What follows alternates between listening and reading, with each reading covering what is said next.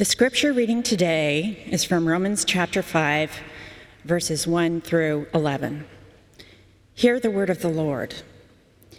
Therefore, since we are justified by faith, we have peace with God through our Lord Jesus Christ, through whom we have obtained access to this grace in which we stand, and we boast in our hope of sharing the glory of God. And not only that, but we also boast in our sufferings, knowing that suffering produces endurance, and endurance produces character, and character produces hope, and hope does not disappoint us, because God's love has been poured into our hearts through the Holy Spirit that has been given to us. For while we were still weak, at the right time, Christ died for the ungodly. Indeed, rarely will anyone die for a righteous person, though perhaps for a good person, someone might actually dare to die. But God proves his love for us in that while we still were sinners, Christ died for us. Much more surely then, now that we have been justified by his blood, will we be saved through him from the wrath of God. For if, while we were enemies, we were reconciled to God through the death of his Son, much more surely, having been reconciled, will we be saved by his life. But more than that, we even boast in God through our Lord Jesus Christ, through whom we have now received reconciliation. The word of the Lord. Thanks be to God.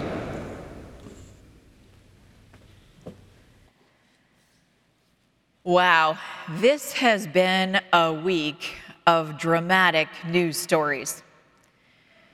The images we see coming out of Ukraine are more harrowing every day. A plane full of people crashed from the sky in China. And D.C. is abuzz with a fresh round of political intrigue and glued to a Supreme Court confirmation hearing, which is both historic and contentious. To make it all a little more bearable, there's March Madness, where even if you do not care at all about basketball, you cannot help but be amazed by a Cinderella team from a little Catholic college in New Jersey, in Jersey City, New Jersey, and this college serves primarily first-generation college students. The St. Peter's Peacocks have beaten some of the best teams in the country, which I can only bring up because our Kentucky fan senior pastor is out of town today. These scrolling news stories run side by side in our lives with our personal stories, where birth and death, love and loss, surgeries and stress, worry and hope keep on rolling every day. I think many people are traumatized by all the news and simultaneously addicted to all the drama. When the news, whether it's local, national, or personal, takes over our brains and our hearts, the present makes us more and more anxious, and the future seems scarier and scarier. So then we come to church. And maybe we're hoping for a nice story from the past to calm us down. A story with recognizable David and Goliath characters, a narrative that's easy to follow and hard to forget, something that makes a good bedtime story for the kids. But then you show up and you run into a wall of Paul. Today we're going to look at what seems like a wall of Paul, but is actually the best news story you've heard all week.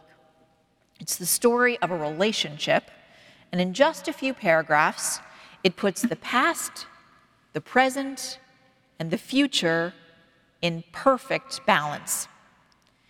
This is the story that provides us with the foundational security to deal with every other story that life throws at us. So let's pray for God's voice to come through the words on the page and through the spoken word and into our hearts. Living, loving God, In a chaotic and unpredictable world, you break through the noise and bad news. Your ancient word is just as true and relevant now as it was in first century Rome, with its political struggles, pagan culture, and personal pain. We pray that you would illumine the Apostle Paul's words and bring us a word of hope. Please keep the messenger out of the way and the message before us in this time together and all week long. We pray in the name of Jesus, our living hope. Amen.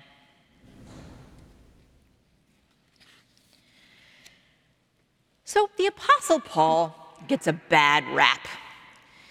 He, of course, did have a very nasty rap sheet before the Lord got a hold of him, but his conversion turned a tornado of destructive energy into a wave of spiritual productivity, telling people about the transforming power of the gospel, planting and leading churches that were never drama-free, and writing letters that God used to guide those churches and to guide us. The letters, especially Romans, seem complicated, but Paul was actually very good at a principle of Communications 101, which says, tell him what you're going to tell him, and then tell him what you told him. He does that with his letters as a whole, and he does that with smaller chunks of the letters. If you look carefully, there's usually an introductory sentence or two that lays out the theme, and then he develops that theme and then sums it up in a way that goes straight to the heart. The reason this particular passage cuts straight to the heart for us is that it's about the so what of the cross. What's the upshot of the cross? What did it change, and what does it mean? You may have noticed that this sermon series title, The Cross-Shaped Life, is a double entendre. You can take it to mean a life shaped by the cross, or you can take it to mean a life that looks like the shape of the cross. The Christian life is both things. Life given meaning and direction by the cross, and a daily life of choices and actions in the modern world that look like the model set by Jesus. So let's take this absolutely key scripture passage for answering the so what question. It's a pivot passage in the letter to Romans, built on everything Paul's been talking about so far, and diving into a deeper explanation of what it means. Since we are justified by faith, Paul writes, and that is the huge premise, then we have peace with God through our Lord Jesus Christ, through whom we have obtained access to this grace in which we stand. And we boast in our hope of sharing the glory of God. There are the first two life-transforming upshots of the cross, peace and hope. We'll unpack those a little more, but there's a third upshot of the cross. Not only that, Paul continues, we also boast in our sufferings, knowing that suffering produces endurance, and endurance produces character, and character produces hope, and hope does not disappoint us, because God's love has been poured into our hearts through the Holy Spirit that has been given to us. More unpacking is needed here, but the third upshot is that we have a unique way of understanding and dealing with suffering. So the upshots of the cross, at least the ones in the spotlight here, are peace, hope, and a better way to understand and deal with suffering. Those things are about as urgent as you can get in March of 2022. It all starts with our being reconciled to God through what Jesus did on the cross. We unapologetically preach the cross and the resurrection because we unflinchingly acknowledge that every single one of us is a sinner who gets separated from God. Human beings are created in the image of God, but then we land in a fallen world that almost immediately starts imprinting its broken ways of living and loving on us. Over time, we intentionally sin and we unintentionally sin, and it all piles up. There is no way that a perfectly good, perfectly just God can stand for this, from us or from anyone. Sometimes we're keenly, painfully aware of something or some things we have done that are wrong in our lives. And those things slam up a wall between us and God like one of those security barriers just pops out of the ground. We're on one side, God's on the other, and we don't know how to get over it or around it. Just as dangerous is becoming estranged from God very, very slowly and gradually. So gradually that we don't even realize it's happening. Over time, we care less and less about what God thinks, and we become less and less interested in what God has to say. What was once good and connected becomes devalued and disconnected. Our idols slowly take over our lives like weeds slowly take over a lawn. First, there's just a few, and then we are overrun. And you know what this feels like from your human relationships. Drift and distance can creep into our friendships, our relationships with our children, our marriages, and our relationships in Christian community. As we start to emerge from the pandemic, I hope, it's a good time to ask where and how we may have drifted away from one another or from God over these past few years. In any and all cases, sin leads to death. The death of trust, the death of relationships, the death of doing God's will, sometimes even the untimely death of people, and ultimately separation from God in death. If you've ever tried to change any of those on your own, you know it's impossible. We need help from God to be fully reconciled to Him and to one another. And help is here. All the promises of this passage are built on the premise that Jesus made reconciliation possible through His death on the cross. Before we were born, before we knew we needed it, before we believed it. At the right time, Paul writes, Christ died for the ungodly. God proves His love for us in that while we were still sinners, Christ died for us. Much more surely then, now that we have been justified by His blood, we will be saved through Him from the wrath of God. We were reconciled to God through the death of His Son, and having been reconciled, we will be saved by His life.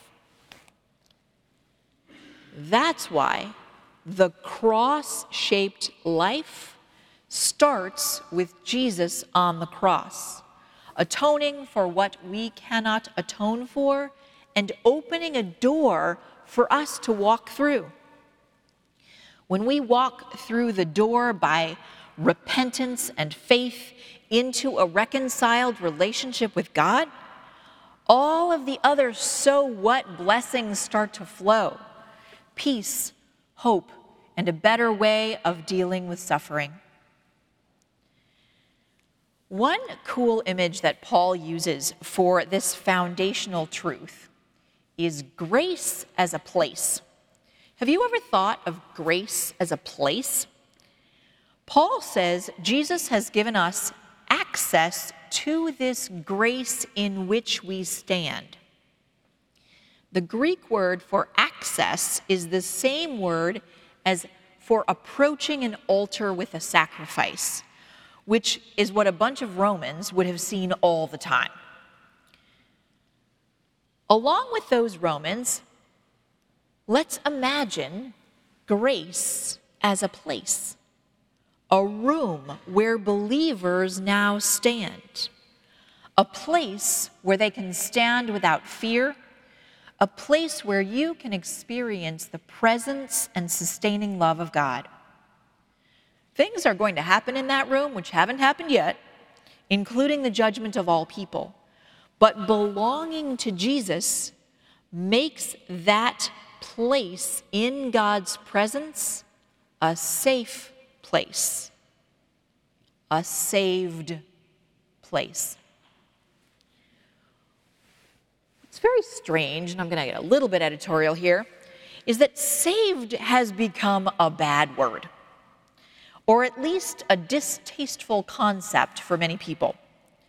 I don't know if it's an unfortunate association with dubious TV preachers or street corner preachers yelling through bullhorns, which would make anyone run screaming in the other direction. I don't know if it's a queasy discomfort with the humbling presence that we need to be saved. I don't know if it's because some make the mistake of viewing those who are unsaved as excluded rather than invited. I do know that there are widespread and very popular movements in contemporary Christianity that would carve out the cross as atonement, deny the bodily resurrection, devalue salvation, and get rid of most of the New Testament and leave them on the cutting room floor in favor of a Jesus who meant very little in the past, means little more than a to-do list in the present, and means nothing in the future. The popular versions of this approach are plentiful in social media. I see them on Facebook every day. And the academic versions of this have been around for a long time. The cross-shaped life is different. Experiencing Christ's hard-won reconciliation with God is a feeling like no other and a driving force like no other. Do you know that feeling when there's been something unspoken and uncomfortable between you and someone you love? Something that makes both of you unhappy. And then you finally clear the air and remember that your love is greater than this roadblock?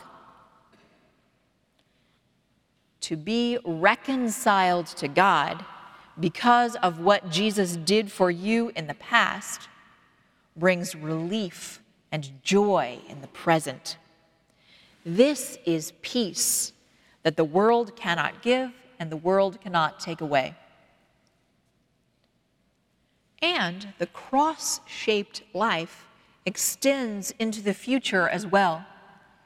The believer's future is secure even after death, which seems distant or abstract until you watch the news or get a phone call.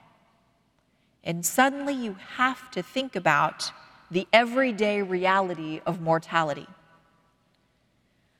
The hope of sharing in the glory of God is not based on imagination. It's based on this reconciliation. Which brings us to the Christian's unique way of understanding and dealing with suffering. How we cope. Peace, hope, and now cope. The perspective on suffering here is completely countercultural for us. Most of American culture runs from suffering, blames people for suffering, and finds suffering irreconcilable with the existence and presence of a living, loving God. How can Paul say, we boast in our sufferings, knowing that suffering produces endurance, and endurance produces character, and character produces hope, and hope does not disappoint us because God's love has been poured into our hearts by the Holy Spirit. Well, anyone who's been a Christian for more than 5 minutes knows that the Christian life in the present is a paradoxical combination of peace, hope, and suffering. Because the cross-shaped life connects the past, the present, and the future, we can understand suffering as part of a larger story that ends with hope. This passage does not glorify suffering per se. It says that there can be unexpected growth and fruit from times of suffering in our lives. This passage also does not say to just buck up and ignore suffering, as the classical or modern Stoic might say. It tells us that we can hold on through suffering because we are loved and the Holy Spirit is with us. There's one really important image Paul uses throughout Romans, which you need to know about here. Paul is telling the story of the Messiah's people in terms of a new exodus. This is an image that would have completely resonated with first-century Jews who were waiting and hoping for God to liberate them from Rome, just as God liberated them from slavery in Egypt in the past. Paul uses Exodus language, but on a cosmic scale. Jesus' people are the liberated people on their way home to the promised land, but they're not there yet. Being justified and reconciled to God is the liberation. A secure future with God is the promised land, but the present life is still a journey through the wilderness with God.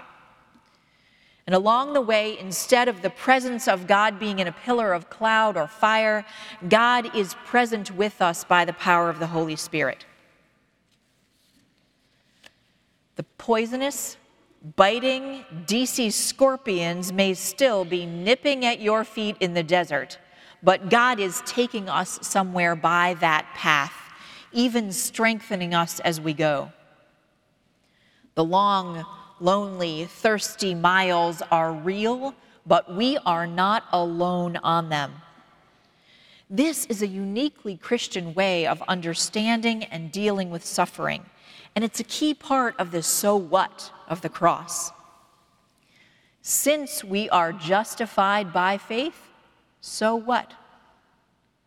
So we are reconciled to God through Jesus Christ, and that gives us amazing peace. It should never cease to amaze us that Jesus died for us while we were still sinners.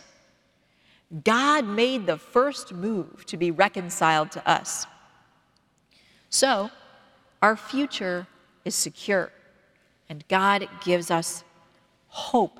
That gives us hope. And so the Holy Spirit is with us, lifting our hearts above the dusty road between the liberation of Easter and the promised land of heaven, helping us cope. Last but not least, being reconciled to God means that we have some reconciling work of our own to do. In relationships that we have let drift or implode, and in our suffering, unjust world. 2 Corinthians 5:18-19 says, "In Christ, God was reconciling the world to himself, not counting their trespasses against them, and entrusting the message of reconciliation to us." Why wouldn't we tell a lost and hopeless world, enslaved to its impotent idols and terrorized by injustice, that life and death don't have to be this way? Why wouldn't we talk about Jesus, whose power transforms and integrates the past, the present, and the future? Why wouldn't we demonstrate the worth of every person is established by the gospel, unifying us in our need, our belovedness, and our access to reconciliation in Jesus Christ. This is the time to tell the world. This is the time to remember that life shaped by the cross is a different experience than life shaped by the world. This is the time of year to remember that life in the shape of the cross looks different to the world. The world is watching the peace we exhibit, the hope we hold on to, the way we cope with suffering, the way we value people, and whether we are proud of the Savior who makes it all possible. So let's pray for God to help us all live a cross-shaped life. Heavenly Father, one thing is clear. We cannot fix all the broken people, broken places, and broken relationships. We cannot take away our own sin, much less the sin of the world. We need Jesus to be reconciled to you, and we need the Holy Spirit to help us be reconciled to one another every day. Standing in your grace, we humbly ask that you would help us hope and help us cope, and that you would lead us to live faithful, cross-shaped lives. We ask this in Jesus' name. Amen.